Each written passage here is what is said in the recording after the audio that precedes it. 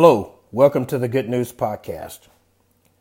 Early in my teens, I built a great relationship with a dear old friend.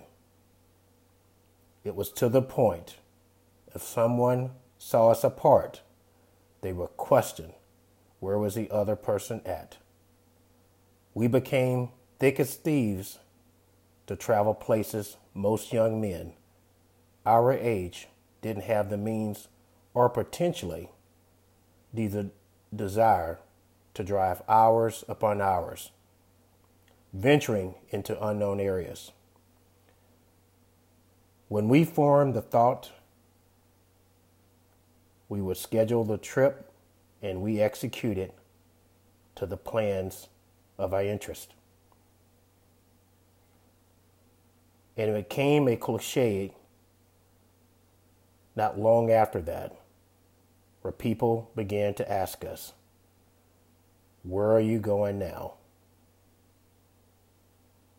When we put this thought in biblical practice or application, a Christian or a person looking towards Christianity must develop a continual mindset on the direction of their life. God revealed the word daily in the Bible, multiple times. And the question for you, where are you going now with God if He judged you today? God provides us the path. God provides the road. God provides the means. God provides us life for us to sustain each day as He gives us the opportunity to know where we're going, to know how we're going to lead our children and our loved ones.